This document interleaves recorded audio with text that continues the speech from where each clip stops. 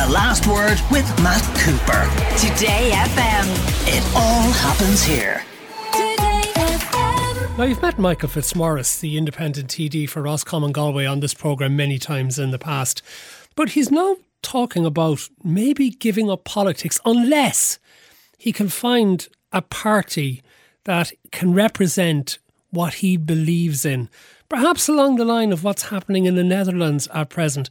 Michael Fitzmaurice joins us now. Just to clarify one thing, are you seriously thinking of giving up politics, not fighting the next election as an independent? Yeah, I've made it clear, Matt. This isn't new news. I've made it over the last 6 months, or actually the last year, that in my opinion, and from the few years that I have in politics, say down through the years, you'd remember the Tony Gregory era, and where one or two or three maybe was important for a government. That moved to 5 or 6, and the way it looks this at the moment, independence, you mean? Yeah, well, independence, or even to make up a government, when you're making up a government.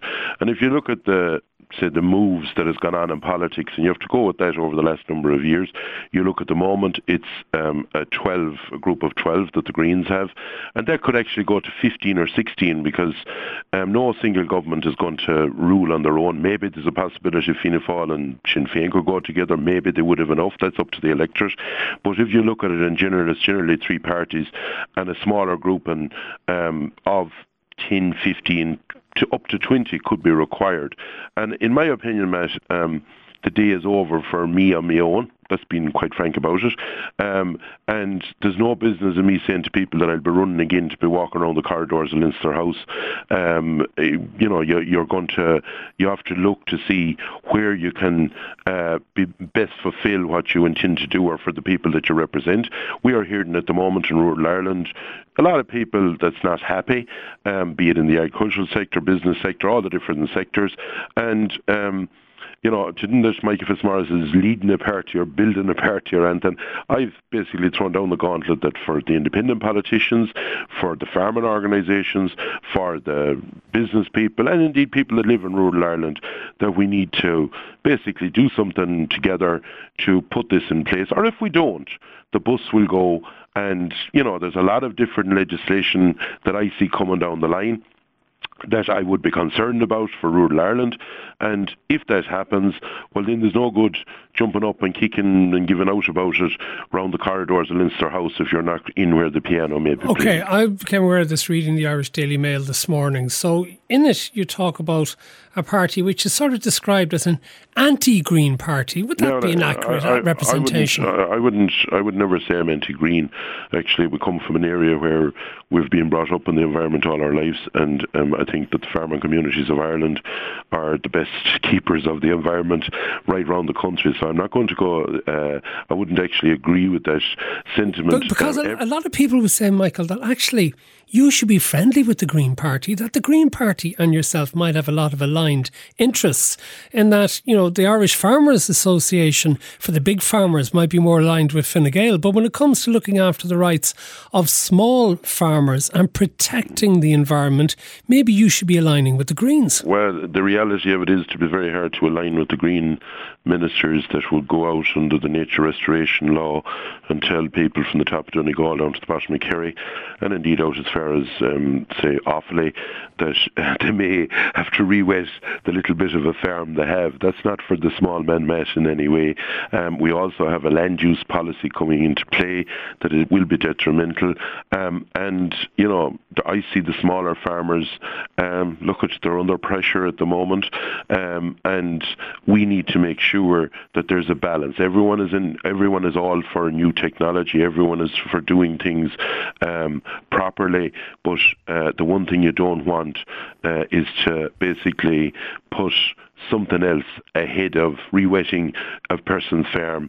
So what do you mean by re-wetting, for those who are not familiar with the term? Anybody that doesn't understand it, there's a proposal at the moment in the EU now, in fairness to Finland and in fairness to Sweden.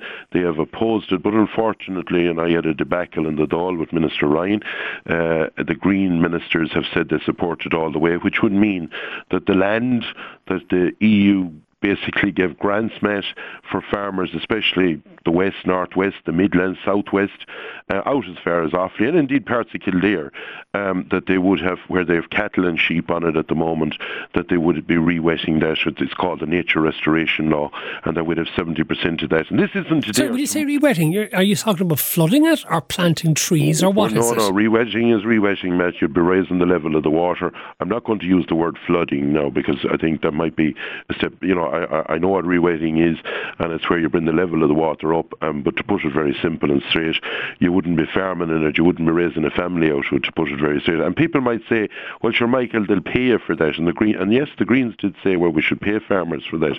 But what they don't understand is the social and economic problems that causes, for the simple reason it's the local shopkeeper down the road or the local school. You don't have to live in the area if you cannot put cattle or sheep or do something with your land. If it's moist, that nothing can walk on it, obviously you don't have to be walking out and looking at it every day of the week. You were also quoted as saying that you're involved in the last round in the fight for rural Ireland. What does that mean? Well, in my opinion, Matt, if the land use policy that's being proposed at the moment comes in its present form, which is 1.25 million acres of land in forestry, even though at the moment we're all for doing a part, that each farmer would do a bit, we cannot plant a tree. If 1.25 million acres of forestry, and it's not going to be the Golden Vale that's going to happen, to be quite frank about it, and if you go re-wetting 70% of drained peatland, which works out with what's being proposed at nearly half, or 720,000 acres, you're looking at 2 million acres. Now bear in mind that there's about 11 million acres in Ireland, so you're looking at the guts of 20%. That 20% will be balanced sort of towards the northwest, down to the southwest, down to Kerry and out to West Cork and out to the Midlands. And that will put a huge effect if this goes through in its present form. And unfortunately, the Green ministers are supporting that. And indeed, the government is supporting it at the moment. That's the reality of it. And hopefully, that governments will see light. If you look at yesterday, Taoiseach Varadkar was very clear about the congestion charges. And he said, and it was a common sense answer, in my opinion, that when we have the things in place for people to decide how they can travel, well, then we'll put in the congestion charge. That could be 20 years, 25 years. But what they're doing at the moment, and people don't realise they don't live in rural Ireland.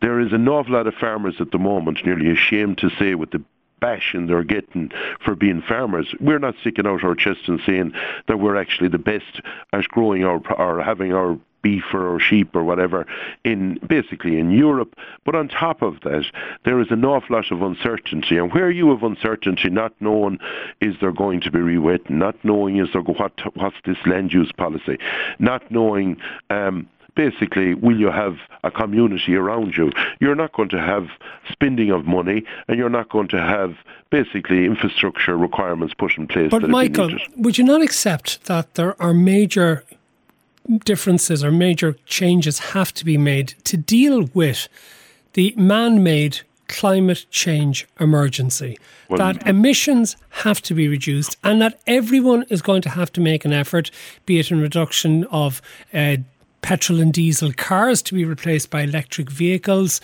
be it all sorts of industries that are going to have to reduce their emissions, and that agriculture in that has to play its part. Matt, I never said that agriculture wouldn't play its part. In actual fact, it's the agricultural sector that everyone will rely on. But you don't bring them by beating them in the head. You work with people. Right, give you an example, Matt. We have 130,000 farmers in Ireland of different size farms. Under 50 acres of every farmer sowed an acre of trees. And if they were asked in the morning, the reasonable people, they would do that. If you owe between 50 and 100, if there was 2 acres, and keep going up along the line, you'd get the same thing rather than bringing in this hammer way of saying we are going to do this in one section of the country. This, you do this by common sense, and you do it by having a bit of common knowledge about rural Ireland, not sort of doing it in a heavy, basically using a sledge instead of of a hammer. And these are things that you can work around and do. But unfortunately at the moment, and people will tell you this is I'm reflecting what I'm hearing on the ground. The people will say that no one seems to be listening to us. They're just driving on and we don't know where we're going. We cannot invest in our future. We don't know where our kids' future is going to be. And that's a bad situation that needs to be clarified, that needs to be rectified and needs to be put right. Well then, to finish, tell us about your new political party. How are you going to actually form it and how popular do you anticipate it could be? First of all, it's not my political party. This is about. But if it's not yours, whose is it going to be? Who's going to run it? Who's going to be the driving force? Obviously, it'll be the people. First of all, Matt, I would have talked to some politicians. I would have talked to people in farming organisations who would all be of the same belief that I have talked about. I would have talked to business people, and I would have talked to ordinary people that's living in the rural areas. And when I say rural areas, this is towns and villages. It's not just abroad in where there's land.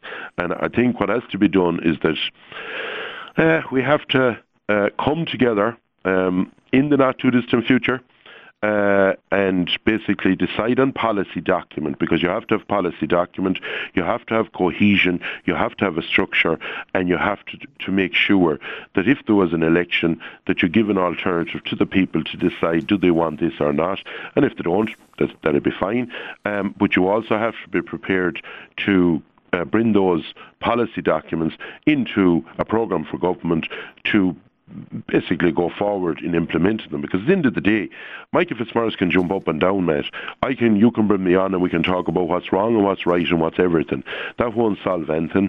At the end of the day, it's whatever is written into a programme for government, and while I wouldn't be an admirer of the Greens, in fairness to them, they set about their agenda, what they believe in. They are implementing that with their 12 TDs, and if rural Ireland doesn't do that, and this is the gauntlet I am throwing down, if rural Ireland doesn't do that, Matt, then we will face a difficult future with the things that I have highlighted going forward, and unfortunately we will see a less affluent rural Ireland than we have now.